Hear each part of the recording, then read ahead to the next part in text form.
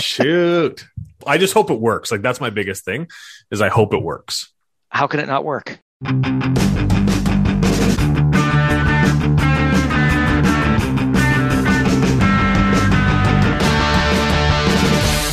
Farzy, May 10th here. I'm wearing my Farwell for Hire t-shirt for our viewers on YouTube. Thanks for dropping it off.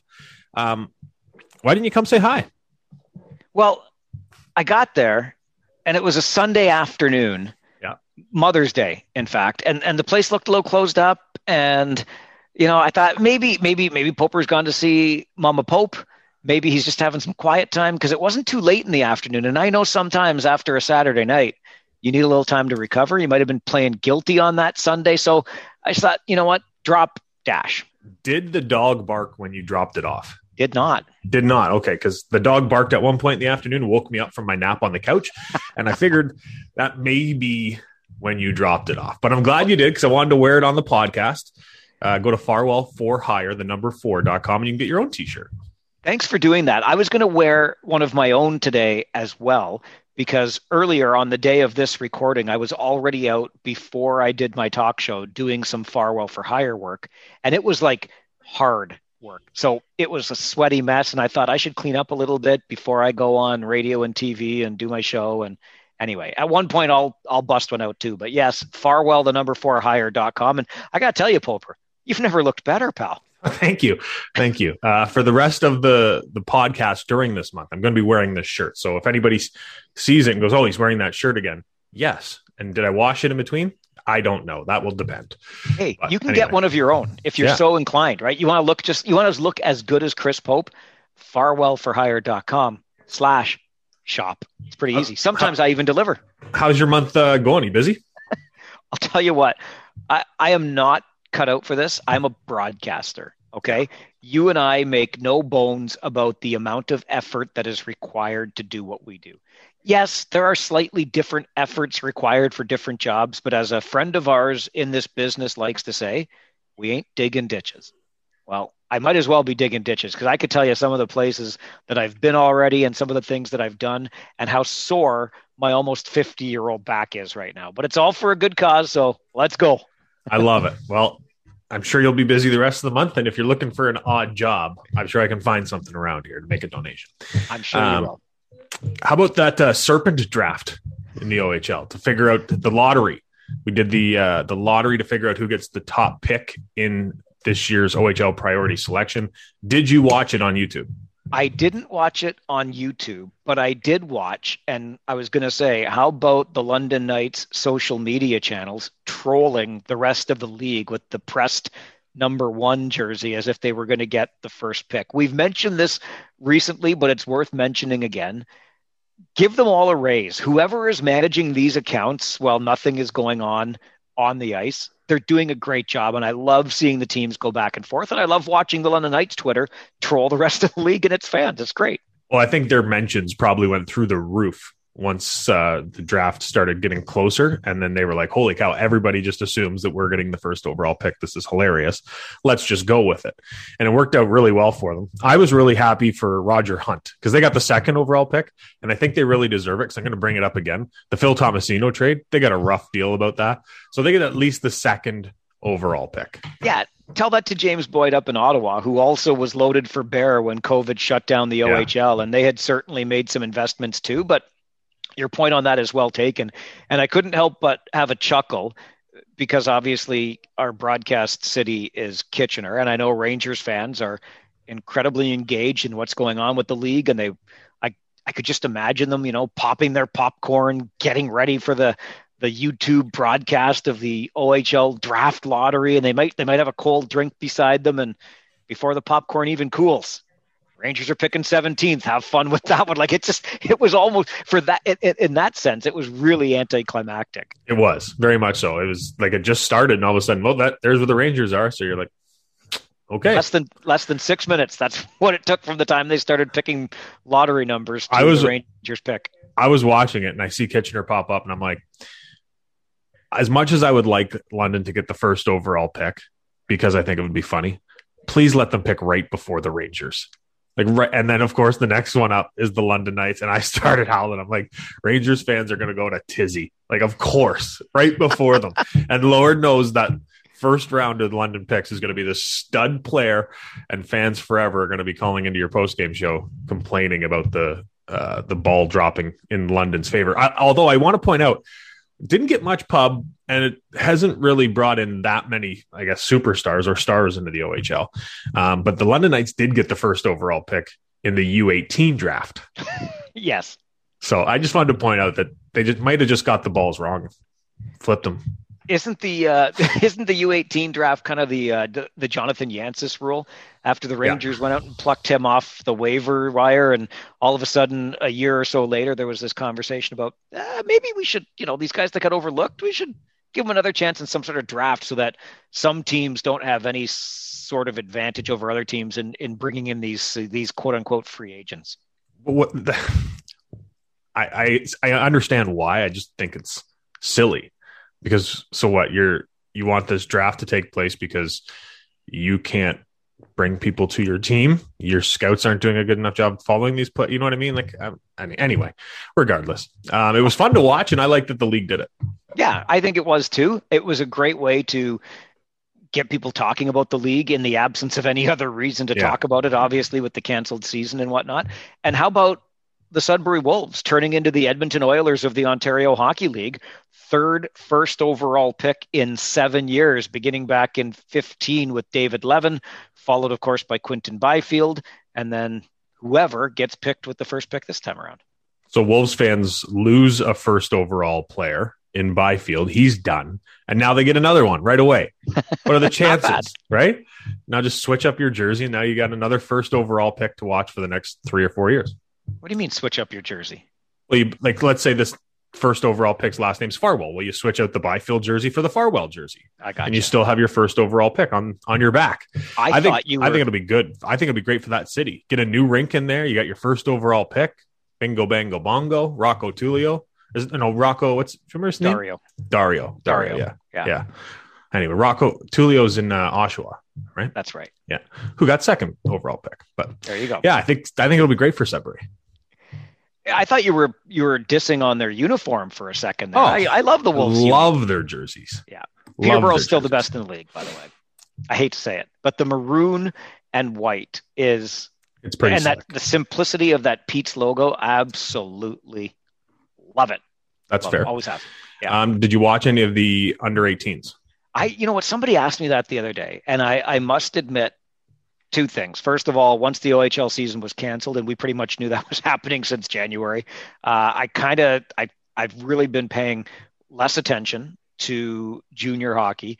And because the Leafs are having such a great year, my focus has been entirely on the Toronto Maple Leafs. So I only kept up with the U18s through highlights and what I saw on social media, but 13 OHLers collecting that gold medal with Team Canada, including, of course, the Kitchener Rangers' own Francesco Pinelli. And apparently Shane Wright is still pretty good at hockey. Very good, yes. Yeah. I think he set up a goals record for the tournament, and he missed like 3 games. Like, what? What would he have done? That's my question. Connor Bedard looks fantastic as an underager in the dub. He was on that team. He played fantastic. But there was that Russian kid. I can't remember his name. He led the tournament in points. He's the same age as Bedard. Man, it's going to be fun watching some of these young players come up through the ranks. Yeah, it really is. And if anything, it just makes me miss the season that we didn't get to have even more. Because you talk about Shane Wright, who criminally we only get to see twice per season anyway. You and I were just chatting offline away from this podcast about the inability to watch Francesco Pinelli develop in his draft year. Of course, he was likely to be a first rounder to the National Hockey League, may still well be, but you didn't get to see that. And these players that we just, we may broadcast for the Kitchener Rangers, but we love the league and seeing the talent that's in it. Poper, it's going to be damn near 2 years. Well, let's call it 18 months by the time we're back. It was March the 11th of 2020 when you and I were last broadcasting a game. It's crazy to think about how much time has gone by. Isn't it? I know. And I'm starting to go a little stir crazy over here. I don't know what to do with myself. I'm sick of this. Get me back in a rink, give me back anything other than walking the dog. Because really, until Farwell for Hire started, and I found an excuse to go out and do a few other things, which is basically other people's spring yard work that they don't want to do, which is fine. It raises money for my charity. But sure. Honestly, I'd go to work every day and I'd walk the dogs twice a day, and that's it. And I want a change of scenery, please. I'll take Sudbury. I'll take North Bay. Let's go. It sounds so weird, but like now with these new restrictions in our province of not being able to really do anything, you're just sitting at home, like on Friday night, Kate gets home from work and she's like, well, what do you want to do tonight? And I'm like, this, like, what else can we do? Like even going to drive somewhere, like, oh, hey, I thought maybe we could drive down to Niagara or Hamilton. What are you going to do when you're there? Nothing at all. Can't go shopping. Like I'm going to go down to Niagara and go into Walmart. It's driving me nuts. And when you're a guy like me, you're going to be like, well, I'm going to need at least 2 washroom breaks on the way there. Where am I stopping? Come on. Like, what am I going to do? Pull in behind the Tim Hortons and, go on the parking lot and then use the drive-through. And anyway, it's a crazy time to be alive. It honestly crossed my mind on Sunday to get up and drive to Windsor just for Antonino's pizza and then drive home because it was something to do and would waste 6.5 hours. Listen, I would drive 3 hours for that pie. 100% I would. I thought about it. I'm like, am I just about to drive 3 hours each way just because I'm bored and there's nothing else to do for pizza? I thought maybe just go for a walk, Chris. It might be healthier, instead of sitting and then eating an entire pizza to yourself. Go for a walk. We just mentioned Shane Wright's name a moment ago at the U18s, and that makes me think of another.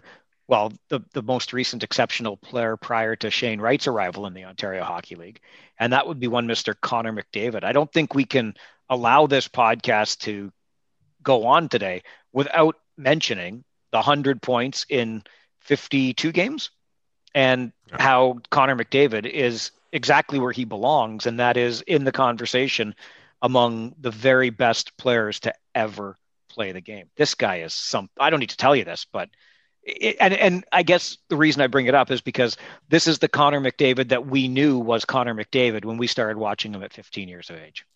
Yeah, there's no I tweeted out after he got his 100th point that I still look back and in his draft year, I was playing fantasy sports with a bunch of guys and I just sold my team off. I had a pretty good team, sold the guys off, and I wanted to have no wins at all. I was tanking hard. And he's like, do you actually think like he's that good that you're willing just to tank your entire team? And I said, yes, I do. And I still laugh about it today because yes, he is that good. Like he was that good in junior and he's that good now. And it seems like every year he just gets better. And that's the scary thing is that he's still like, I don't think he's in his prime right now. So he's still getting better. It's crazy. I remember watching him also in that draft year and interviewing him towards the end of the season and talking about this being, the end of his 3 years in the OHL and thinking about what might be coming next. He's like, oh, hang on, I might still be back next year. I'm like, okay, Mr. McDavid, right? Come on. But with that's true to character. And when you heard any conversation with him leading up to the potential 100th point, he's like, listen, if I get there, I get there. When I get there, I get there. It's all about team. And I believe it. Like really, he wants to be the best. There's no question, but he's not doing it for like milestone numbers. He just wants to go out there and be the best player on the ice every time he's on the ice. When we're talking about him, I was just thinking about this COVID life, and we're basically living a Connor McDavid life right now. He can't go anywhere. Imagine him living in Edmonton and trying to go to Walmart, trying to go just pick up groceries. Good luck. Edmonton is crazy about the Oilers. And then this once in a generational player comes into a store or tries to go out for dinner. That's not possible for him. I would love to just watch his life for a day. What do you do? He must have somebody that has to go get him groceries or has a personal chef that just cooks for him. Right? He can't go anywhere. Even walking his dog, I'm sure he gets stopped on the road. People going, oh my gosh. Remember that picture of him in the airport with the couple that was holding his arms and he looked so awkward? That's his life. I was going to say, I think it's kind of funny that you think Connor McDavid buys his own groceries, because I guarantee you that. Well, I shouldn't say that. Maybe he still does, but I seriously doubt you're going to have Connor McDavid walking around the Safeway or the IGA out there in Alberta buying his own groceries. A nice dinner at a good steakhouse, maybe, sure, but buying his own groceries, I doubt it. Imagine him trying to go to a movie. Like him and his girlfriend do you want to go to a movie? Well, sure, but I have to call Cineplex, book out the entire building for our movie. I think that's what he would have to do. He might. Anyway, I was just thinking about that. This is basically his life. Stay inside, and he works out a little more than I do, as you can tell, but my double chin I've developed a little more. But it goes to show how much the pandemic is getting to all of us. You're sitting there thinking about, if I were Connor McDavid, what would I be? Heck, I am Connor McDavid. Connor McDavid and I are like brothers right now. I am essentially Connor McDavid. Can't you tell? Just look at me. First thing I thought of when I looked at you, Poper. First thing I thought of. Did you see his 100th point? It was quite good. It was a beautiful pass. All I saw was the goal in the first 40 seconds, and I said, "Okay, tonight's the night," and that was it. Yep. That's all I needed. I wasn't watching the game, and then I saw on Twitter my good friend Nick Alberga, who does some work for Sportsnet. He tweeted something about 45 seconds in, he's at 97. I'm like, okay, yeah, this is happening tonight. Flick the game on. I want to see this. Yep. Crazy. It's absolutely crazy. And his good friend Alex DeBrincat just underneath him in the goal scoring category in the NHL. So you've got Austin Matthews and then two former Erie Otters. What I love about DeBrincat, first and foremost, is that he's still doing it. Like, it seemed like every time he did it, and that is score a whole bunch of goals, you thought it's some kind of fluke, even though he just consistently does it time and again.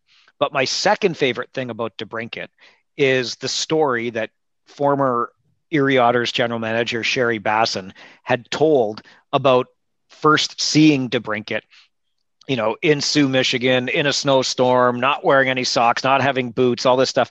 And when Sherry Bassin was on this podcast, he told the story in the same way. So either he remembers all of his exaggerations, or that's actually the way it happened. And I loved it. I sent a tweet out saying somewhere Sherry Bassin is smiling at that. McDavid and DeBrincat right beside each other in the goal scoring race. And I'm sure on the West Coast, Aaron Cooney's firing up a 90s obscure rap reference. No question that he is. So Sherry Bassin, when he came into the Ontario Hockey League, general manager of the Oshawa Generals, it's a former Oshawa General that joins us on the podcast this week. But more than that, it's the first player that joins the podcast by request of the OHL Stories fans. So thank you to Lowell, who sent in the email, farwellandpope@gmail.com, to request the guest for this week. He said, you got to get this guy on the podcast. And so we oblige. And boy, oh boy, we had a chat. Great storyteller. Great guy. I think we had a 20-minute conversation after the podcast was turned off. I think so. Yeah. Right? Just an all-around great dude. One part of one of the greatest power plays the league has ever seen in Oshawa. An OHL champion, went to the Memorial Cup. We'll get that full story from a guy who scored 132 points in this league and wasn't taken that year until the 12th round in the National Hockey League. He followed it up with a 150-point year for the Oshawa Generals. We get the scoop from Scott McCrory. Well, Scott McCrory, as I look at the backdrop behind you here on our Zoom call, a home and away Oshawa Generals jersey being well represented. Chris and I have long said one of our favorite franchises in the Ontario Hockey League, and continues to do it well when it comes to honoring its past and really having, continued to honor that past as it goes along. When you played for this team in the 1980s, the mid 80s, did it occur to you then the kind of franchise that you were a part of? No, I was a young boy growing up in Sudbury, Ontario.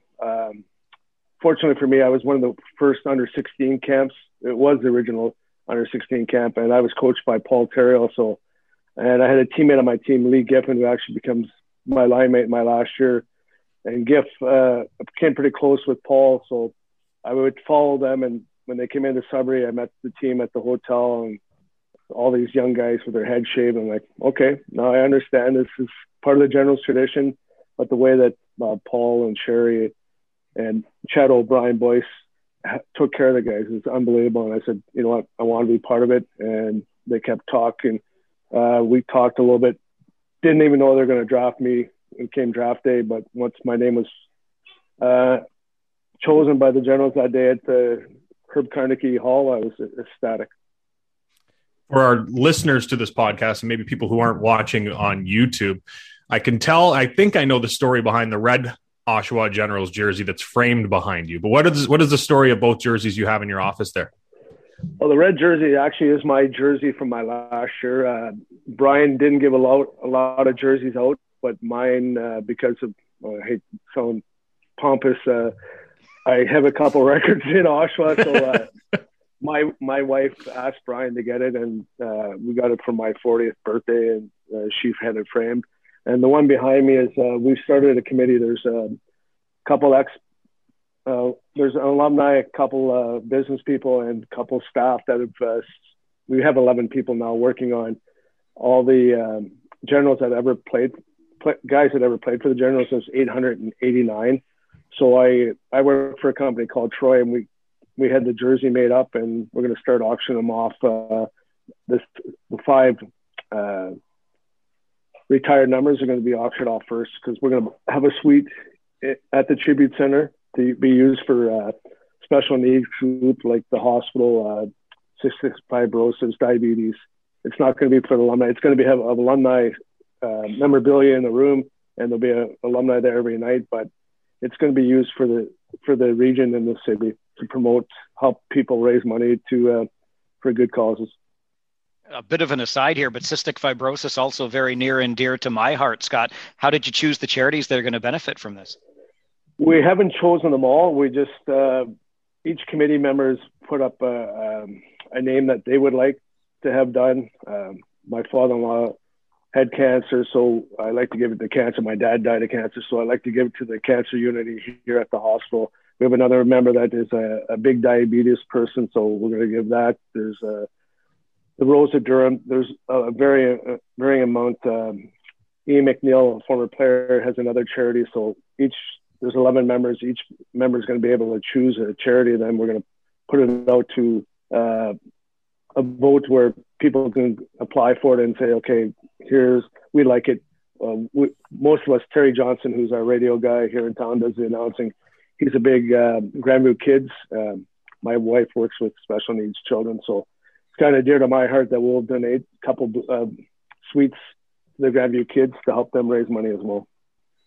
That's a great initiative. I like that. You mentioned earlier about growing up in Sudbury. How weird was it when you get drafted to the Generals that your good friend Kay Whitmore is on the Peterborough Petes? I guess you know a little bit about that. Kay and I grew up together. We went from kindergarten to grade 10. Grade 10, he got drafted to the Petes. I went back to grade 11. I could have been on that team, but a lot of people don't know. My brother was the coach of that midget team, and he actually cut me during the training camp because my dad was president of Sudbury Minor at the time, and my brother was 6 years old, and goes, what are you going to do? What should I do, Dad? He goes, you do what's right for you, not what's right for yourself.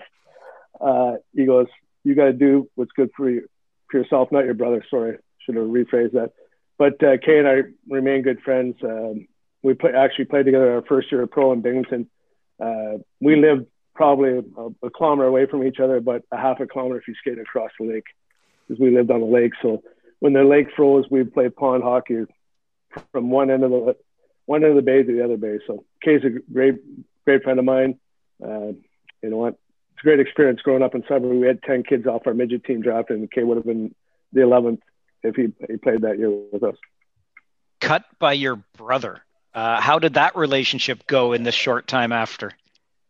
It was kind of a love-hate relationship. Actually, the Big Nickel Hockey Tournament was started for me when I was 12 by my father. So a team backed out in that year. So our minor midget AAA team happened to play in it and had to play against my brother's team. So they had to beat us to get into the quarterfinals, and we beat them 5'3", and I had 3 goals. So every time I went by the bench, I just kind of chuckled at my brother. He wasn't happy. My brother's probably one of my best friends. He was a tough guy, so I had to watch what I said because I might get the snot beat out of me when I got home. So I had to be careful. Growing up in Sudbury, though, it wasn't all hockey. I heard you were a pretty good baseball and lacrosse player as well. Yeah, I played a little bit of lacrosse. After my first year in Oshawa, I wanted to go out for the Warriors, but Coach Terrio and Basson both said you're going home to get back in shape. But I didn't tell them when I went back to Sudbury. I actually played senior A ball as an 18-year-old. So I pitched, caught, and played third base on one of the Sudbury teams. There was 2.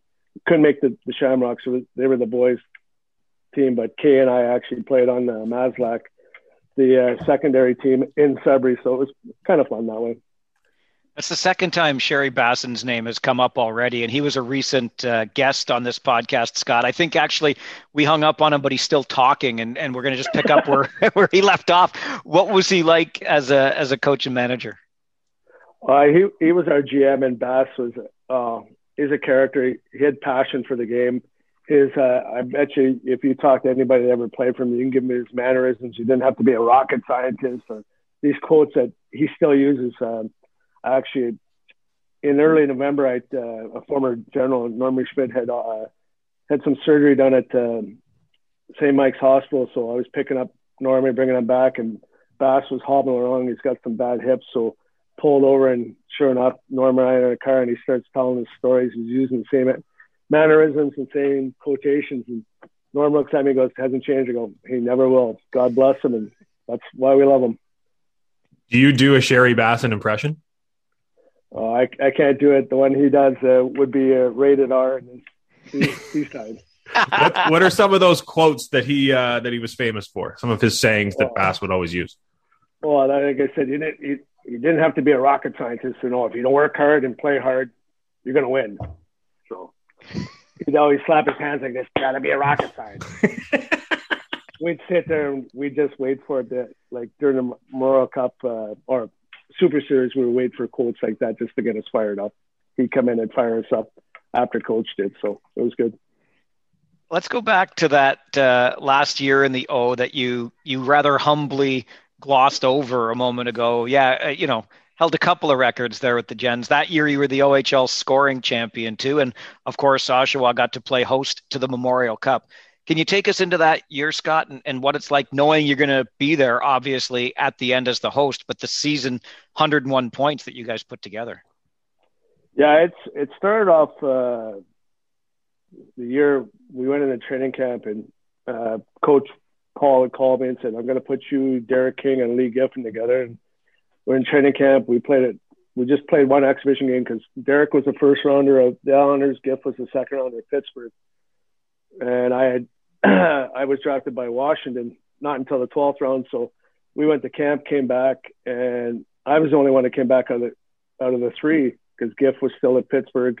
Derek was still in the island. So we played the first 3 games. I didn't have them. And it was, for me, it was different because the year before I had Craig Morrison and Gary McColgan, and we clicked off. And I'm a type of guy that gets, when you get accustomed to playing with a certain group of guys, you feel comfortable. Then Giff came back, things started picking up. Our team started, you could just tell in our dressing room guys were getting better. Then Kinger came back. He showed us his first signing bonus contract at the back of the bus, and everybody got riled up. And then the biggest part for us was Petri Matikainen finally came back from Buffalo. A couple of guys drove across because Buffalo was supposedly, Bass had told us that they were going to think about putting him in Rochester because being a Finnish kid, they didn't think there was any rules. So Jimmy Pack and I think Gordon Murphy drove to the border, picked him up, and brought him back. And so as soon as we got Petri back, our power play took off, and it just from there on, it was just momentum for us. Christmas time, World Juniors, none of us got selected to go to the World Juniors. So that kind of put a burr in Giff, Kinger, on my side. Fortunately for me, my roommate, Martha Danielle, did get an invite to camp. So we were playing North Bay, and we beat North Bay. And it's kind of I made a quote earlier. I said I chirped my brother when I went by the bench, and all three of us kind of chirped Bert as we went by the bench, saying, "Thanks for not taking us. Good luck in Czechoslovakia." And that was about it. There's so much to unpack right there. That was amazing. Who chirps Bert Templeton? What? Yeah, Why don't you answer that? Everybody chirped Bert because Bert was a great coach, but he had a demeanor about him. He just looked snarly looking, and he was always some snarly. He made some comments on the bench. In the days when coaches could chirp a player or two, he would make a quote, and it was really nice for us when we beat them to host the World Cup, and then when we won the OHL championship, both gave me a little chirp. And then at the World Cup, I had to go in for a Player of the Year meeting, and Larry Maverty, who I loved, Mav was there with Bert, and Bert goes, "Scott, I just want to apologize. Thanks. You're a great hockey player. Thanks for chirping me back. You kind of put me in my place." I said, "You know what? It's part of the game. It's emotions. People don't understand it sometimes in the game. You get a little heated, you say things, and it's not to be facetious or be vicious. It's just part of the game." You mentioned that power play. It is still one of the best power plays this league has ever seen. What made it so successful? What made it successful was that nobody was greedy. Everybody knew the role, and Paul had created 14 options off it, and people still ask me, "So what was your power play like?" I said, it was an overload that went into a 1-3-1. We were actually the original 1-3-1 because Paul had coached in Germany, and he was so far ahead of his game. We did X's and O's like before anybody even thought about it. And we spent 30 minutes every day practicing it. And we had one day was an hour. He put tires out and said, "Okay, move around." Petrie was so dynamic in how he could get the puck. Lee was a great disher, banger.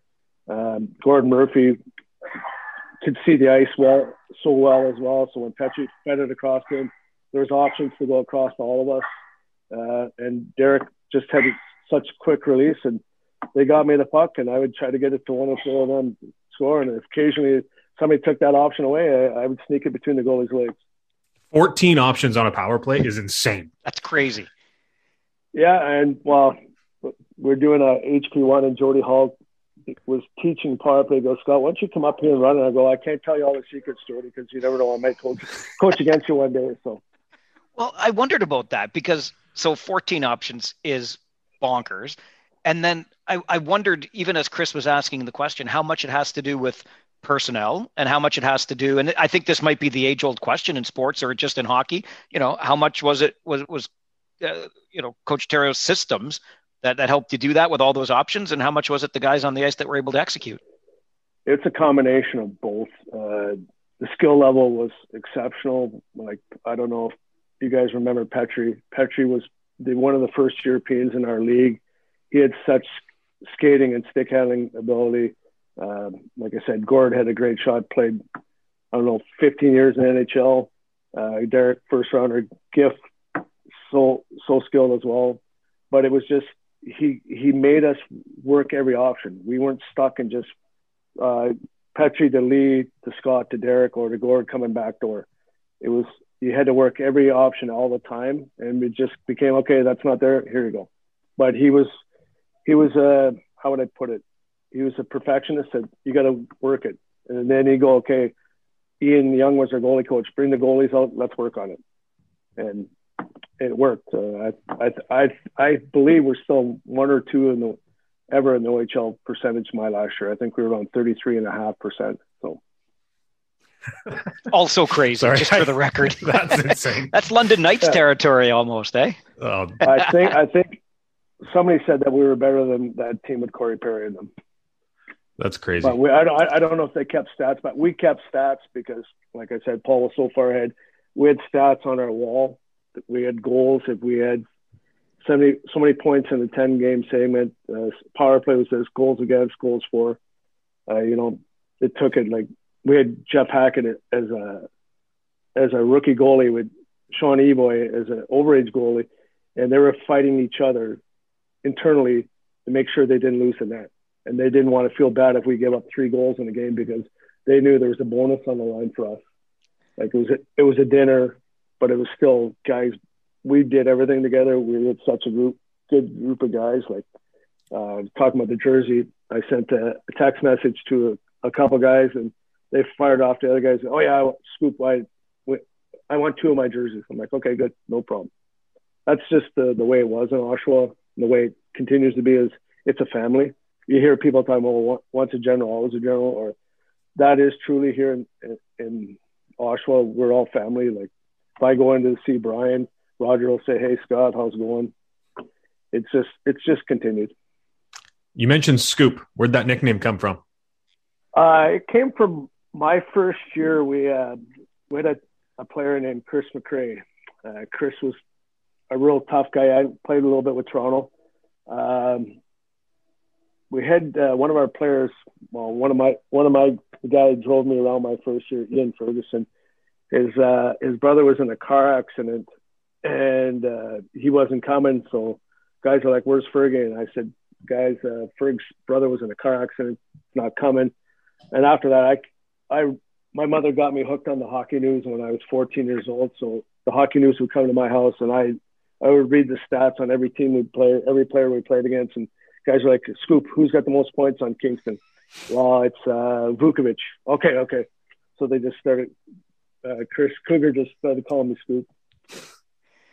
That 87 Memorial Cup, you guys go through the round robin perfect at 3-0, and then ultimately lose that final to Medicine Hat. Looking back on it, Scott, did the layoff hurt a little bit, or was Medicine Hat just that good? I think the layoff hurt us. They're a great team. No, not taken away. I played with Mark Peterson and Neil Brady in Kalamazoo. Those guys had talent, but we were better. But we were off those 4 days, and unfortunately for us, the day before we went to the zoo, and it was, I think with the humidity, it was 32 degrees, and some guys got zapped emotionally and energy-wise, and can't make excuses. They just outplayed us. Trevor Linden had a great day. But those are the things you wish you could have done differently. I think we probably would have been better to play 4 games and not have that 4 days off. I wasn't going to play game 4 anyways. I had badly broke my bursa in my left knee. So when I was done 3 days later in Washington, they drained my knee. So I was barely playing. And when I played on the final game, my knee was wrapped up pretty extensively. So I wouldn't have played, but I think it would have been better for the team that we would have played the 4th game against Medicine Hat, just to get it over with instead of having that time off and letting them play Laval or Longueuil twice. It was a much different game back then, but the year before that, you had 132 points, but went in the 12th round of the NHL draft. Why do you think that was? Because the Iron Curtain came down. Oh, no. I just think at that time you had to be 6'1" and about 198 pounds. Actually, 3 years ago, because I sell hockey equipment besides coaching, I was in San Antonio at the NHL Trainer Show, and David Poyle was the guest speaker, and David was walking around. He sees me, goes, "Scott, if you're 18 years old right now, I'd be signing to a multi-million-dollar, multi-year contract." I'm like, "Thanks, Dave. That would really be appreciated right now. I think my family would have appreciated that." But he goes, "You know what? That was just the times." Like, unfortunately, for me, I got drafted by Washington.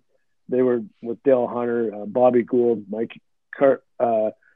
Carpenter, Mike Ridley. It was hard for me and Michael Belanca just came over from Czechoslovakia. My second year was the 6th centerman training camp, and Brian Murray goes, "Scott, we love you to stay. You've blown all the fitness testing away. You've done everything, but we're going to send you to Baltimore." It's the old saying, go down for 2 weeks conditioning, never come back. So, having said that, the game did provide you an opportunity to some degree, certainly to see the world through your playing career. Do you have a favorite stop along the way? My favorite city is Innsbruck, Austria. I tell people that I would wake up in the morning. I lived in the bottom of the women's Olympic downhill village. I get up in the morning and it'd be sunny in the mountains. You look in the valley, you see clouds, and you just drive through. And an hour later, the sun would open up, and you look at the Alps and go, "Yeah, I guess I could play hockey." It's not a bad living. My older son was born there, so it was quite the experience. I got some real good friends that I keep in contact. San Francisco is another beautiful city I played in. But getting to see the world and getting paid for free, my last year in Essen, Germany, we took all 5 of our kids to Euro Disney, so I didn't have to pay for a flight to Paris. I just drove with a couple other teammates and their families. We drove the 6 hours from Essen to Paris and went to Euro Disney, spent 3 days there and went back. So it's a great experience. I want to get more into Europe in just a sec, but I want to go back to that Memorial Cup year because I want to put some blame on my co-host here. The general manager of Medicine Hat that year had the same last name as Farwell. So it's no relation, though. I'm not going to bring up Uncle Russ. Come on. That year you mentioned it, Scoop, about, if I can call you Scoop, about the Super Series. Now, I'm sure we have some listeners in my age group. I was born in 86. What was the whole reason behind the Super Series thing? Because there was no, how would I put it? There was no bidding to host the Memorial Cup. The winning team would automatically host it. But I think the CHL was trying to change things, and Mr. Branch, well, North Bay was so powerful in their division, we were powerful in our division with the Petes, and I can't remember who was actually Kitchener or North Bay were battling in the other side. So it was made a decision that whoever ended up first place in their respective conferences would play to host, wouldn't get a bye like the number 2 team did, but would have to play against the number 1 on the other side to host the Memorial Cup, because there was so much. The hockey was starting to get into the more bigger business side. They didn't have the MasterCard or whatever they call it now, Memorial Cup, but the business side was starting to come into it, because I remember going to the Sheraton in Scarborough for meetings. I'm like, ooh, I thought we were just here to play hockey. This thing's more than just hockey. So it seems a little backwards looking back at it, where you take the 2 best teams in the best league, pin them off in the first round to see who's going to play or host the Memorial Cup. Kind of puts both those teams at a I don't know, and behind the 8 ball, if you will. Well, and that was part of the thing. We were wearing down so bad. Getting to after we got the Memorial Cup, it might have been even better if North Bay got into play in the Memorial Cup with us, because I think it would have been, they were tough.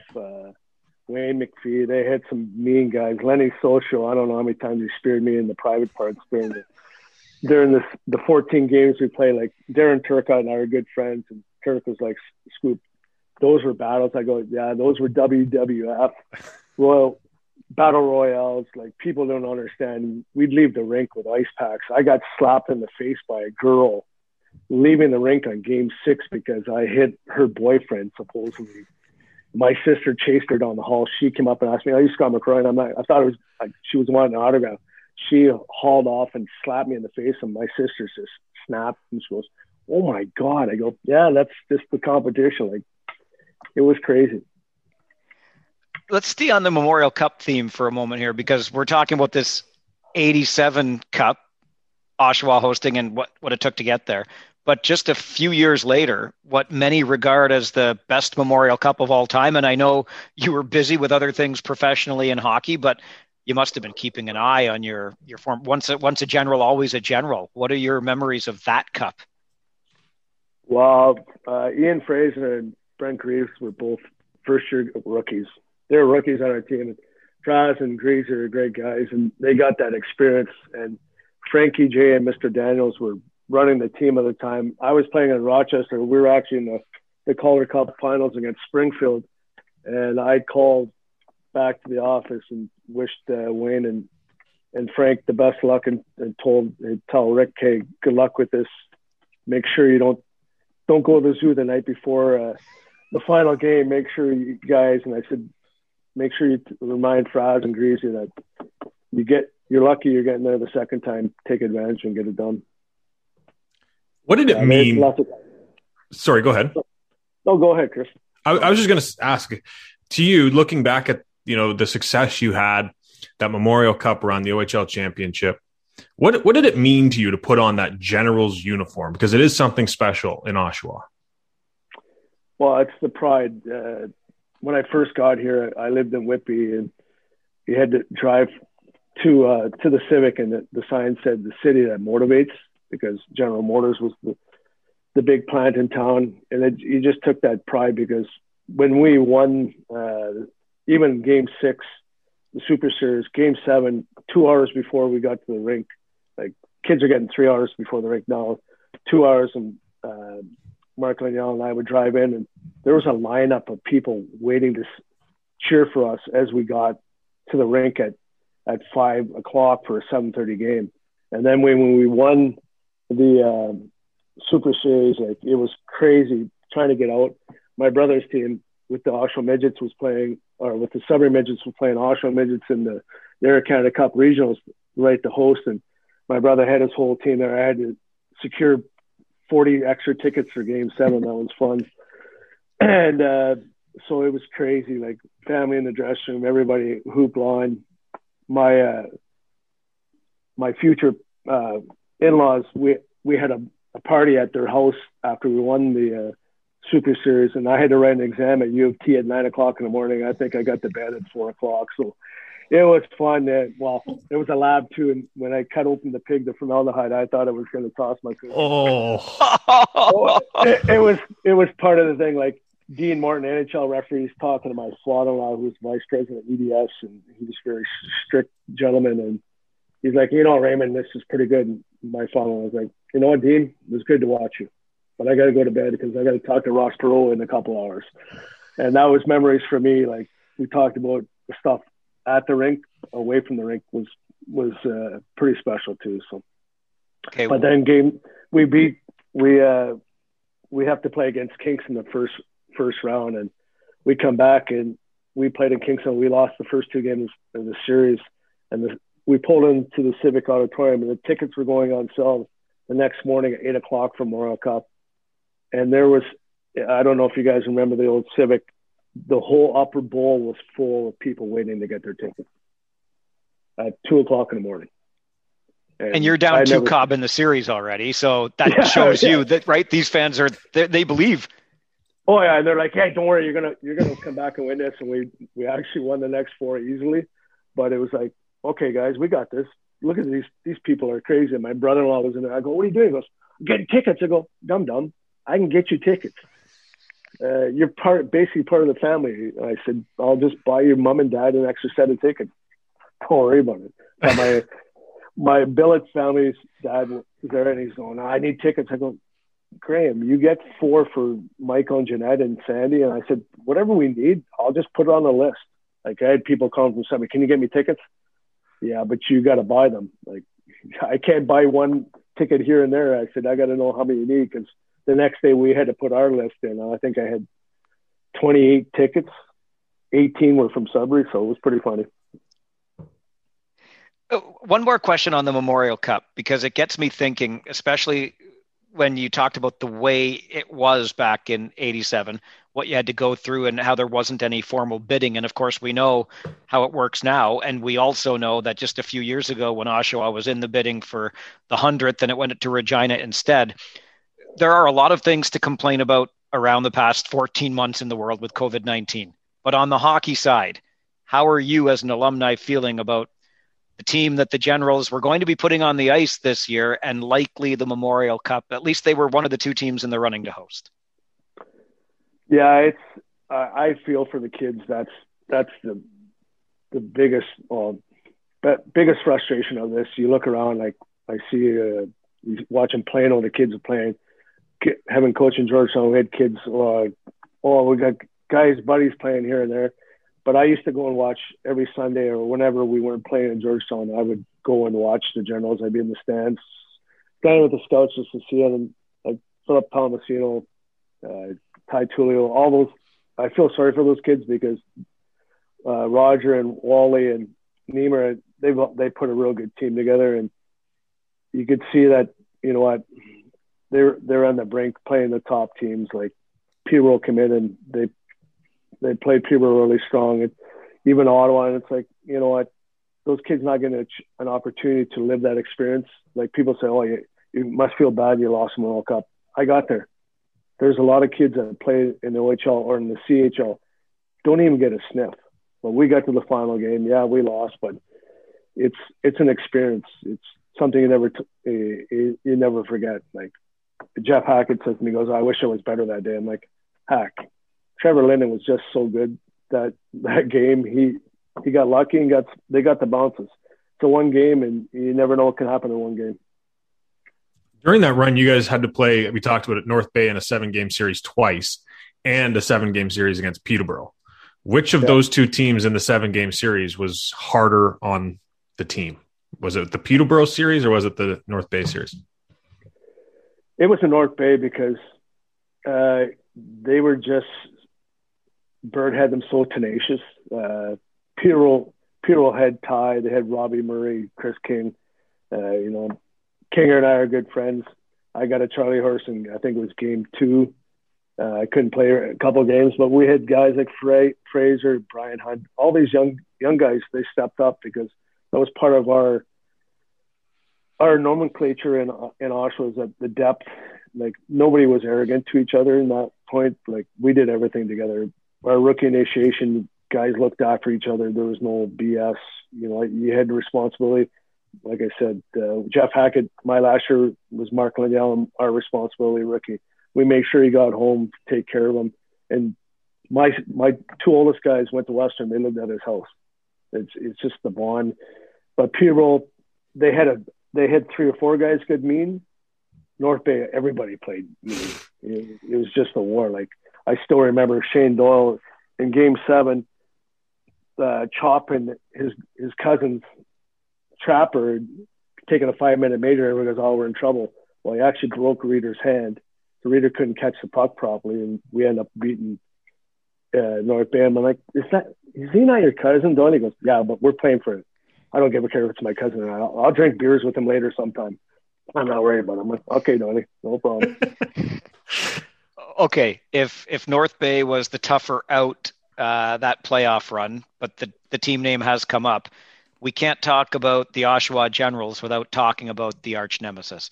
So what did that rivalry mean to you? What does the Oshawa-Peterborough rivalry mean to you when you hear that, Scott?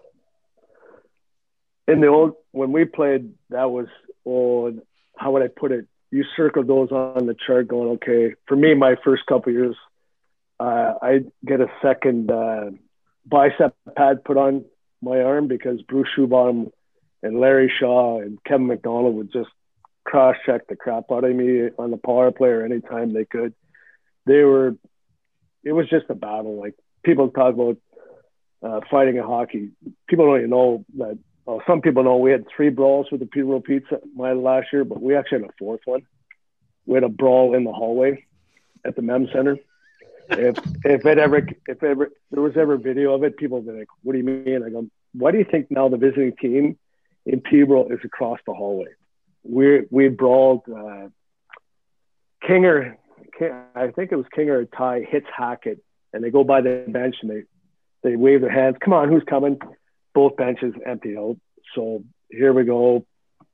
There's a bench clearing brawl. I had a video sent to me standing with Craig Conroy because Peterborough was playing Oshawa and somebody hit the goalie. He goes, "Well, the old days that would have been a brawl." I said, "Yeah, like this." He goes, "Yeah, it was funny." I go, "The best part of Craig after this brawl was as we're leaving the rink, we're going down the hallway, and Terry Bouvert was the assistant coach, and him and Paul Terrell he was a big man. Like he bench pressed 350 easily. He was an athletic man. So they're chirping each other, F this, F that. And Dean Morton, who I mentioned earlier, is a Peterborough boy. So Dean's brother smacks Terry Bouvert on the side of the head. So it's like a free-for-all. Guys are fighting in the hallway with their skates on the cement and get it all broken up. And Chettle goes to coach, "Who's starting?" He goes, "I don't even know who's in the penalty box. Just sharpen the first 6 guys and make sure Hackett's skates are ready to go." And finally it comes back out, "Yeah, these guys are in the penalty box, so don't worry about their skates. Sharpen everybody else's skates, get them ready so we can play." But it was the old days. And me, I was drafted by Washington, so 7 of those guys were in the Washington camp. So the OHL guys always hung around because the Western guys hung around, the Quebec guys all hung around. So I'm fighting against guys that in early September, I'm in camp, and all of July I was in Washington hanging out with them, working out. And they're like, hey, you want to fight? I go, no. I go, okay, I'll just hold on to you. I'm like, thank you. Well, it's a bonus sometimes, people are like, no, I don't want to fight either. Good, I'm done. My hands are sore. Those really were the olden days. Nowadays, I think players are, half the teams are meeting up in the Zamboni entrance after the game, or they're texting each other and calling each other. Those are the old days where it was legit hate. Well, and you talked about Kay and I were best friends. Yeah. We'd had the one brawl. Actually, Kay just goes, Scoop, come here, just let's stay here. I'm like, yeah, no problem. I'm not getting into it either. He goes, if somebody's getting beaten, you grab your guy, I'll grab my guy. I go, okay, no problem. But today the kids, it's a different world, but the kids don't understand. I still remember Greg Vay hitting Petra Matakainen behind the bench, and Petra got cut for 28 stitches. That was after we brawled Thursday night. We played Sunday in Oshawa, and Greg hit Petra, and Petra cut the corner of the boards, and that was doily snaps. So Shane's holding on to Luke Richardson, and everybody's holding off. They're fighting, and I can still see Shane looking at coach going, can I punch him? No. And then somebody hit somebody else, and the coach goes, okay. And he hit Luke and knocked out his teeth. I'm like, oh, okay. Those days are done, and they shouldn't be around, but those were part of the things, the memories. You go, oh, that's when the game was a little bit tougher. The game has changed, and I think it's changed in the right reason, and it's made hockey a little bit better, but I still would like to see kids be able to be more respectful to each other. There's some kids taking liberties that shouldn't take liberties. So I notice on your resume, Scott, there are a number of big name coaches. We've talked a lot about Paul Theriault, obviously from junior with Oshawa, but moving on from there, you see Terry Murray's name, you see Ken Hitchcock's name, Randy Carlyle was an assistant. Who had the biggest impact on you as a coach? It was Paul. I've taken a lot from every gentleman that coached me. I had Larry Plow was my first pro coach. Larry was the president of the St. Louis Blues. Larry made a comment, you be nice to the people you see on the way up because they're the same people you're going to see on the way down. And I use that line with all my players. I said, you might think you're good now, but respect everybody you're working with and you're going to play with because you might need their help some other time. Terry Murray, we called him the grinner because Terry didn't smile a lot, but he created a lot of work ethic in Baltimore. We didn't have a great team. That was the year that Washington and Binghamton split and both went separate ways. Hartford put their players in Binghamton, Washington put it in Baltimore. So we were getting guys coming in every second week because at that time they didn't have 50 guys under contract. So we were playing with 18 guys under contract. Baltimore was bringing guys in. But Terry kept saying, just keep working, guys. Doesn't matter if we're winning or losing. It's how hard you work. John Von Boxberg, Donnie Lever, and Rochester are really good. Hitch, how would I put it? Hitch was probably the best mental strength coach ever had. I use his philosophies where he had a leadership group of 6 to 8 guys that if he had to get something across in the room or the room had to get something to him, it went through those 6 or 8 guys. Hitch was great. We talked about it earlier, Mike. I had just come back from Europe, and so I was a little bit out of shape. So Claude Noel was the assistant coach. He goes, okay, McCrory, Torch you, let's go. We're going in. We're going to start working out. We're going to get in shape here. And Torch was like, oh, here we go. So get around the corner. Claude and I get on a bike. Mike's got the treadmill, and in comes Hitch. And we're like, what are you doing here? I'm dating a girl. It eventually becomes his wife. He goes, I want to take her kids for a skate. I got to lose some weight. So do you guys. I'm like, well, okay, here we go. But I got traded out of Kalamazoo to Houston, and Hitch didn't want to trade me, but NHL Dallas was sending players down, and he took me for lunch. He goes, I don't want to do this, but he goes, Scott, you got to be moved for your career to be better, to keep playing, because if you stay here, I got to take out a lineup, and some 20-year-old's going to take your spot. So I always respected Hitch. I saw him in Philadelphia when I took Oshawa, a team down for a tournament. Hitch gave us a little tour. Randy Carlyle was probably, how would I put it, the most unique guy that played that knew the game so well but made jokes about it. So his message would come across in a joke.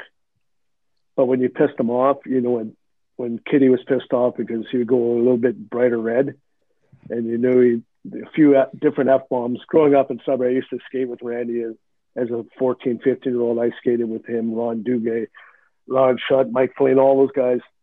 They skated at the rink where my brothers work, so I got to jump on the ice. Randy was X's and O's because we had John Perron as our head coach, and I had John in the year before in San Fran. John was a great guy, but X's and O's weren't his forte, put it this way. I don't know. A couple guys made the comment. They won the Stanley Cup because of Larry Robinson. I think those guys did a lot of the coaching. John was just the talker and the motivator, but the X's and O's were done by those guys, and that's what Kitty was for us. He was a great guy. Like, we'd have team meals, and everybody would be leaving away, and there was a couple of us that were on the plump size that were playing. We weren't fitness specimens like the kids are today. So we'd have a team meal in Chicago, and their last part of the meal was there was ice cream with chocolate. There was caramel sauce, and I would always wait to see if he would leave because I liked to have my ice cream after my chicken parm pasta. And in Chicago, it was, "Hey, McCrory, Scoop, get out of here." I go, "No." He goes, "Okay, go get us two. You get an ice cream for me and ice cream for me and you." I'm like, "Okay, Kitty, no problem." He goes, "We got to make sure all the guys leave, then you can have your ice cream." I'm like, "Okay." But the next day, he'd be like, "Okay, get on the scale, weigh in." I'm like, "Yeah, come on, Kitty. No, you're overweight. You got to lose 5 pounds." I'm like, "All right, here we go." That sounds like me and Pope on the road. I'm always stealing an extra dessert. Talking him into his suit jacket pockets. Like I said, some of the meals on the road are pretty good. So. You played in San Francisco. Yeah. Sounds like a pretty sweet spot to play. It was unbelievable spot to play. I got traded out of Houston, which was another great spot. I was pretty, not gonna lie to you, my wife and my 2 oldest sons had just flown in. My wife's a teacher, so she took a week off school to come in for Christmas holidays. And Pete Deneen calls me the next day and goes, "Scott, I just traded to San Fran." I go, "Pete, Beth and the kids just flew in." He goes, "Oh, I forgot all about that, but we got to move you.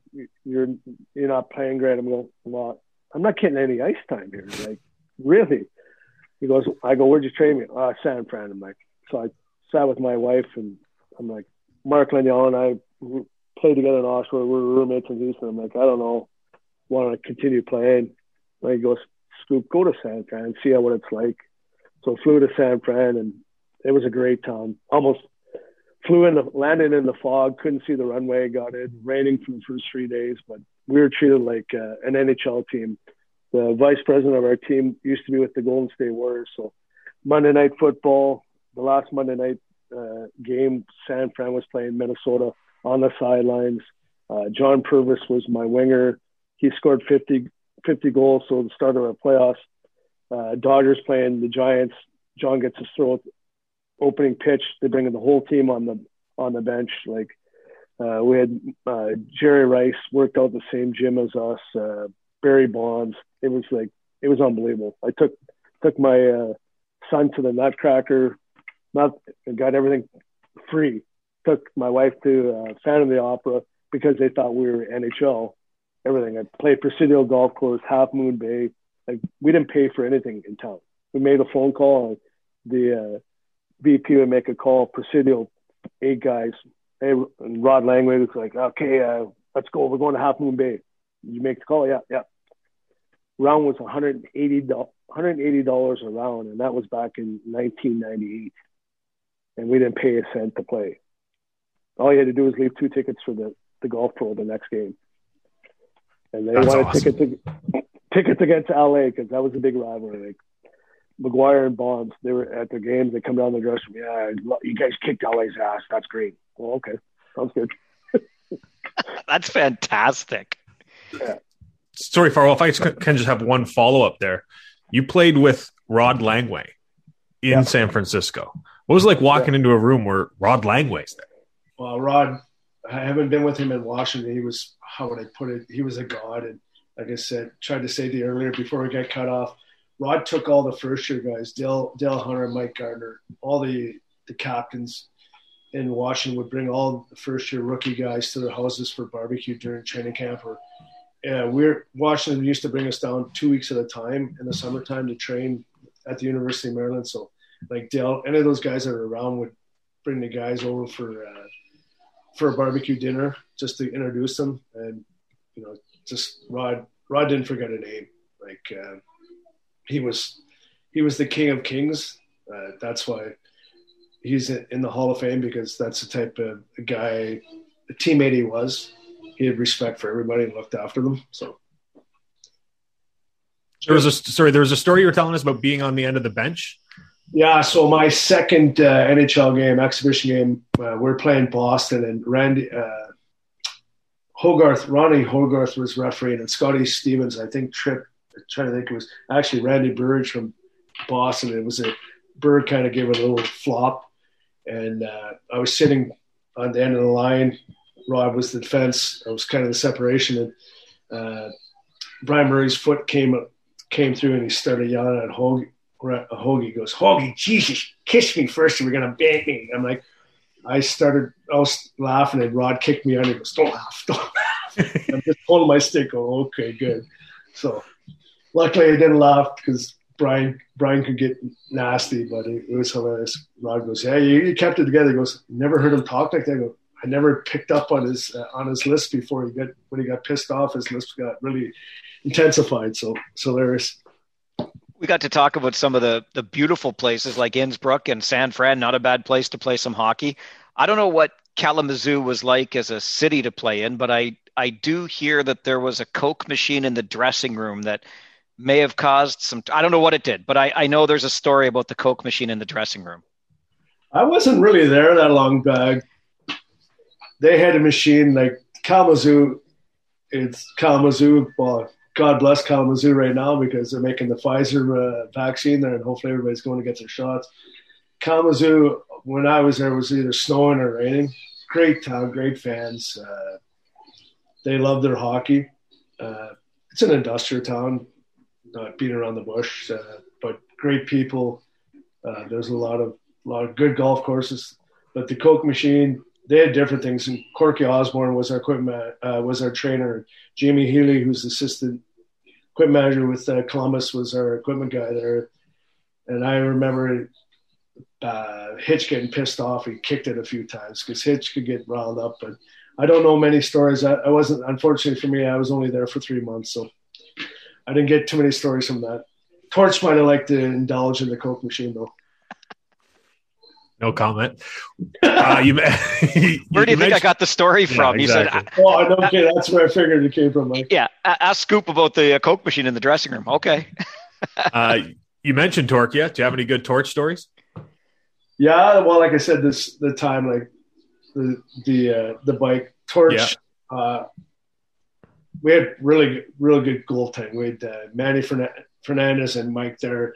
And then about 3 weeks before I got traded, my old roommate in Rochester, Darcy Wackluck, got sent down from Dallas on a conditioning stint. And there was 3 goalies at the time, and Manny had a personality about him. Manny was like always serious. Torch was just a lovable guy. And Walk was at practice. And Walk goes, "Okay, let's go for lunch." And Torch is like, "Where are we going?" He goes, "You tell me where you want to go, Torch." He goes, "Really?" I said, "Torch, Walk's buying. Take advantage." He goes, "Okay, let's go to this place." I go, "Is Manny coming?" He goes, "No, he ain't gonna come. He's too grouchy." I can't believe Torch questioned picking where to go eat. Oh no, but Darcy and Richard Mavichuk had both got sent down with Peter Zezel. So there was 3 of them sent down, and they were taking the guys for lunch. I'm like, "You're going, Torch?" He goes, "Really?" I go, "Yeah, pick a spot." He goes, "Oh, let's go to," I think it was a steak and seafood place. I said, "They're not going to care. They're making good money." And I said, yeah. "Walk owes me a few meals. I used to drive him for a year to the rink." So I said, he owes me a couple of things. When did you decide or know, Scott, that you were going to get into coaching? I think I knew probably when I was playing in Innsbruck, my fifth year of pro, I like my nickname Scoop. I always watched the stats and I always listened to what the coaches said, became a student of the game. And it really dawned on me when I had my lunch with Hitch. He goes, you know what, you can be a great coach. You'd be a really good coach because you study the game and you understand the game. He goes, I can scream at you and you don't get frustrated. You take what I'm trying to say. I said, well, Paul Terrell kind of told us that. He goes, listen to my message. Don't worry about how I say it to you. Just get my message. And he goes, that's the way it is. And that's, for me, I just became a student of the game. I was just a good student in school, and I just thought, you know what, I'll come by and give back to the game. So after I retired, I coached my kids in hockey and lacrosse. And then when it was time for my youngest guys that they were out near the end, I thought, you know what, I own Whitby Fury Tier 2 team. I said, you know what, might as well start coaching it. So that's where I got back into it. Before coaching, it was 14 years of pro. Many of them, overseas. What were some of the craziest things you saw overseas? Obviously, it wasn't the KHL that it is now, and maybe not suitcases of money. But what were some of the things overseas that kind of caught you off guard, if you will? Well, I'll tell you the story. My first pro game, I'm playing in Innsbruck in Europe, real, not exhibition game. We went to Milan and we went out for warm up, and there was like 50 people in the stands. And in Milan, the Forum it was built after the Montreal Forum. They copied it to a T. And I'm looking around, and Kevin Lavallee, who's playing for Milan, played with my brother, played in Calgary and St. Louis, and Kevin was a real good family friend, and I was the stick boy with my brother's teams all the way up. I'm like, hey, Beaver, is there any fans? He goes, oh, yeah, this is your first game in Europe. I go, yeah. He goes, oh, talk to me after the game. I'll buy you a beer or two. So go in the room, like just 4 other Canadians on the team. I'm like, we're going to play in front of 50 people? They're like, this is brutal. What do we – I'm like, okay, whatever. So go up the stairs to go on the rink, and the place is packed. There's flares, green flares, red flares, because they were the Devils. And I'm like, oh, my God. So sitting on the bench halfway through the first period and firecrackers going off, they let a kid, one of the young kids on our team, like we had 2 18-year-olds that they took stats. They were in the Army. They're professional hockey players, but they're in the Army. So they had to sit on the bench with their blankets and take stats. They lit the kid's shirt on fire. I'm like, oh, my God, this is crazy. But you talk about fanatics in soccer or football, fanatics in hockey are like crazy. My first year in Schwenningen in Germany, my mom and dad had come over to visit my wife and my kids, and it's 4:30 and the game's at 7:00, and I got the windows. It's a nice fall day, so we got the windows open in our apartment, and my dad's like, "What's that music?" I go, "It's the rink." "Oh, is there a concert on?" I go, "No, the fans are waiting for us to get to the rink." He goes, "Really?" I said, "Yeah. You're gonna take my car, drop me off, and come back and take Mom and Beth and the kids to the game." So it's 4:45, so I'm pulling in the rink, and the parking lot's full and the bands, but our cars are covered in Wild Wings, and my name's on the car, everything. So it's like the parting of the Red Sea, and my dad's like, "What's that about?" "Dad, they recognize our cars, and when you go out, they'll open up so you can go back to the apartment door." He goes, "This is crazy." And he goes, after the game, he goes, "They never stop screaming." And if you had an assist, they said 14 McCrory. I go, "Yeah, Dad, that's how they announce the goals here. They get into it. That's why it's so fun playing in Europe, because it's an experience." Like I took my 2 youngest guys, OHL minor Bantam team, AAA team, 8 years ago. We went over to did a tour. We started in Austria where I played, and went to Italy, went to Switzerland, went to Germany, and we ended up at the game in Schwenningen. And they announced that I was in the stands, and people started shouting my names, and parents are like, "Are you like a god here?" I go, "No, it's because you play here. become known and people are coming up to get autographs. They're like, well, I guess you were something special. I said, no, that's just their loyalty and their respect for guys that come over. And I spoke German, so I kind of got a little bit more because I would speak to them in German. Some guys go over to Europe and they stub their nose up to people and don't intertwine with the local community where I got ingrained with them. So I had a kind of a really good following in Schwinning too. So it was good. When you watch the game today, Scott, maybe even you watch a power play that's not working or is working well or whatever, what do you like? Who do you like to watch? Who do I like to watch? I like Toronto's power play. I just wish they would move the puck a little bit quicker. Actually, I was quite surprised by Ottawa's power play the other night against Montreal. It kind of reminded me of our power play, and I think DJ's kind of stolen some stuff and making it work. But it looks good. How would I put it? St. Louis has a really good power play too. So does Vegas.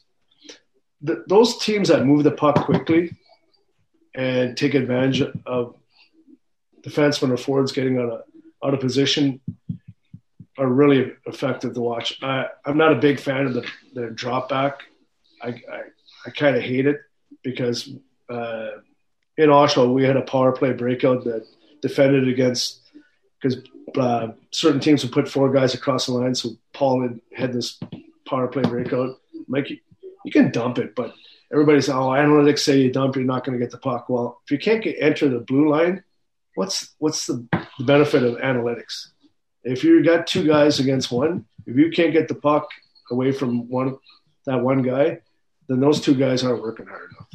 That's my analogy. So, but I really like the Leafs power play. I just like to see them move a little bit quicker and use the back door a little bit more.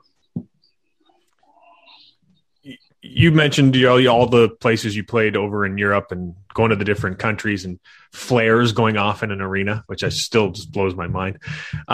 Was there a place that sucked to go into an arena-wise, and was it overseas or was it Windsor? No, I love going to Windsor. That was usually point night. My last 2 years, there was good point nights. My first year in Windsor was a bit of a scary situation, but my last 2 years in Windsor, those were point nights. What was the scary situation? I took a slap shot in the face. Oh. But luckily it hit the side. We called them the Star Wars SK6000 helmets. It hit me flat on the side instead of on the edge. I was lucky. I bruised my cheek. But that was the first time I laid down a block of slap shot, and it was the last time I laid down a block of slap shot without a visor on. And so that was, but probably the worst rink to go to for me was Glens Falls, New York, and the Detroit Red Wings had their franchise there. It was hard. The fans were not nice. I had one game where I actually got 4 goals, but other than that, it was like playing the Peterbilt Pizza or a Battle Royale. Them in the Hershey Park Arena. My first couple of years in Hershey, it was intimidating. When you had big teams playing a small rink, it was hard. Today, the game's changed. Those kids wouldn't get intimidated by guys like Kevin McCarthy or Mike Stothers or old teammate like John Stevens that on the back end. Philly had about 6 or 7 Jeff Chikrin on the back end, and Hershey that could crush guys. So, as one rink in Germany at Krefeld, because you could smoke in the rink, so you come out after a warm up and there'd be a yellow cloud above the score clock because everybody was smoking. And so you leave the rink, your equipment would smell like Marlboro Lights for the next 2 days. You'd have to air them out when you got back to the rink. Of course. As a Sudbury boy, any nostalgia for the old arena up there, which hasn't changed since you were a kid for sure? Well, I grew up, the Queen used to be in Section 8. My mom and dad sat just under there. And Kay Whitmore and I used to play mini stick hockey in the corner because how the rink was built, there was like a butt end and then the turn. So there was like a little lip that the goalie could play there and you could shoot. But the old wolf going across, that was that was nostalgia for me. So my last year, we beat them, I think it was 8-1, and I only had to hear the Wolf yell once, so it was good. Being from Sudbury, was there any interaction with Eddie Shack? Yeah, for me, when I started hockey, I played at Riverside Playground, which was right near the Armory, and Eddie's dad was the rink attendant. So he took care of the rink, and Eddie's dad would, I think it was 5 years old, playing, well, they call it tin bin hockey now, and it was minus 37 degrees out. So we were playing another playground, and after the game, Mr. Shack would have the hot chocolates there, and as soon as the parents take off your skates, and he'd be like, "Oh no, leave the skates off." He'd rub your feet, and here's your hot chocolate. So Mr. Shack and my dad became pretty good friends. So Eddie came home one summer, so I got to go to Mr. Shack's house and get autographed by Eddie. So Eddie was the Pop Shop back then was huge in Sudbury. So Eddie was he was one of those guys you looked up to. Watching Channel 5 in Sudbury, you will watch the Leaf game and you wanted to see him go down the track like Eddie Shack. So lemon lime, that was my go-to at the Pop Shop. Root beer for me. Okay, all right. It's Pop Shop. Got a Pope's like, what's a Pop Shop? Sorry, guys. Forget about it. Yeah. Okay, this is usually the point of the podcast where I say we keep our guests to an hour, and we always get there pretty quick. But Popey says, "Wait, I got just one more." Fair. And no rush, guys. I'm in lockdown, so I got time. Well, just a couple weeks ago, we got to the hour point, but we had only asked Sherry Basson one question, so we had to extend it a little bit. There's a doc. Were you with Georgetown in 2004? No. Okay, good. So you didn't cut me. You'd remember. My brother. Yeah. I think I went out for about 2 skates, and they're like, "Yeah, get out of here, kid." You mentioned earlier when just leading up to the podcast about Vegas. Did you play in Vegas, like in minor pro? Yeah, with San Francisco and Houston and Kalamazoo, Vegas had a team called the Thunder in the Eye. Radek Bonk and those guys were there. So we used to fly in, and that was the days where you'd fly in on not private, but commercial airlines. So you always had to stay over. So you'd circle those dates. Yeah, we're going. That's it. I'll give you another story about Torch. We're playing in Kalamazoo, and I was a healthy scratch in Vegas, and there's 8 guys at the Progressive Caribbean Stud Poker table. Torch's roommate, Mark Lawrence, pulled the royal flush. So Torch was sitting right beside him. Torch was like sour as can be because Lava made $53,000 and everybody had to leave. And Hitch goes, "Scoop, you're not playing. You stay here. Make sure he doesn't spend that money and make sure he gets to his room before the game tonight." I said, "Okay, no problem." Hey, Farwell, I do have one more, though. Okay. Just to bring it right back to the General days. We've mentioned a guy's name numerous times throughout this podcast, and he's synonymous with the Generals for 40-plus years. Brian Boyce. What does he mean to that organization? Cheto is the blood, the glue that keeps everything going. Doesn't matter if you played one game or if you're in a training camp or you spent 3, 4, 5. Some guys spent 5 years in Oshawa. Cheto's for me, he was like a big brother. The OHL All-Star game, Chet's was our trainer, so him and I have a little inside scoop on some stuff. But Chet's is for now. He's like a confidant for those kids. Hopefully they're still talking to him like we did, because there's some stuff that he would do for us that not too many people do.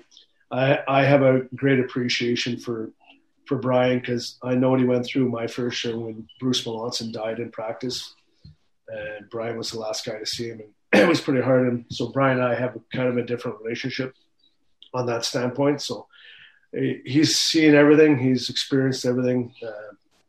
I actually gave him his alumni jersey a couple of weeks ago, and I could tell that Cheto wants to be involved in hockey, playing hockey again, because that's his love.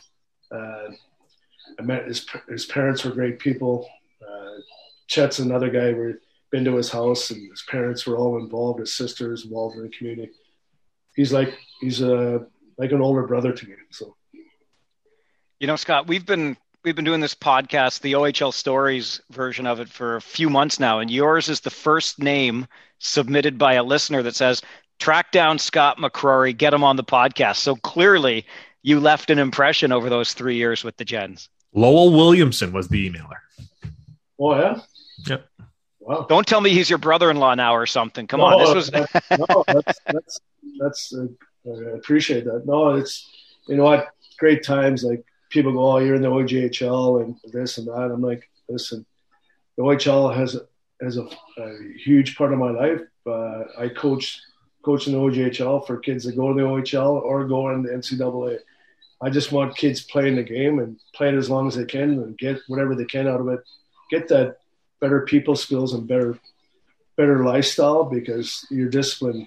Having discipline to play hockey, especially the OHL or the OJHL, there's not a lot of people that can say they've done it, and it's hard. Like, I had a buddy go, man, it must be pretty hard to play pro. I said, people think it's all glamour and the OHL is all glamour and you get all the accolades, but there's a lot of discipline. Like, I graduated from high school, but I never went to my graduations, my grade 12 and 13, because we were in Kingston and Belleville. So I wasn't fortunate. Those things you didn't get to experience. Got to experience formals, but you give up a lot of things. Like, guys are talking about all the dedication. Like, yeah, there is. Like, Shane Wright's going to do this. Well, Shane Wright has had to give up a lot of things to get to where he's at. Connor McDavid, same thing. Like, you don't think Wayne Gretzky and those guys gave up stuff? Well, they gave up a lot. Now they're getting rewarded, but there's a lot of guys that didn't get rewarded with big NHL contracts, but they got rewarded with better social skills and better personal skills. So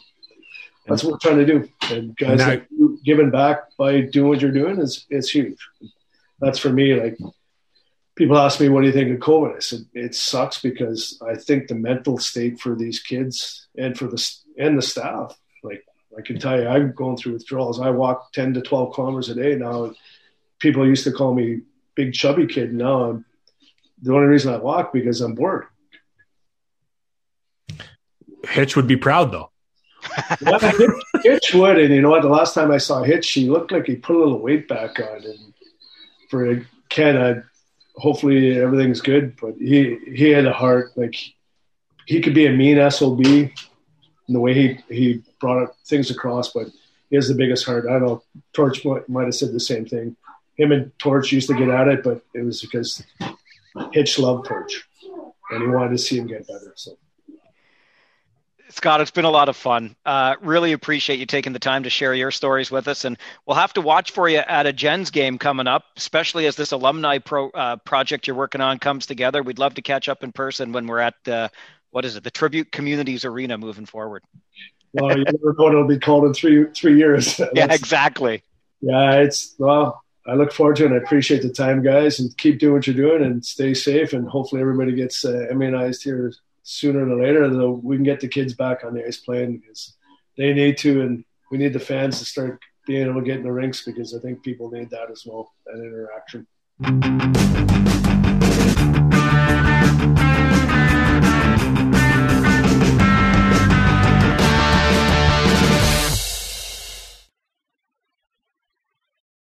The Podcast Super Friends is a monthly meeting of 5 podcast producers. Hi, I'm Katherine O'Brien from Branch Out Programs in Baton Rouge, Louisiana. I'm John Gay from Jag and Detroit Podcasts. I'm Matt Kundle from the Sound Off Podcast Network. I'm David Yes from Pod 617, the Boston Podcast Network. And I'm Johnny Peterson from Straight Up Podcasts. Together, they form the Podcast Super Friends, an alliance of podcast masterminds sharing best practices, insights, and discussions to help make you a better podcaster. Follow or subscribe to the show on Apple Podcasts, Spotify, Google Podcasts, or at soundoff.network. Another Sound Off Media Company podcast.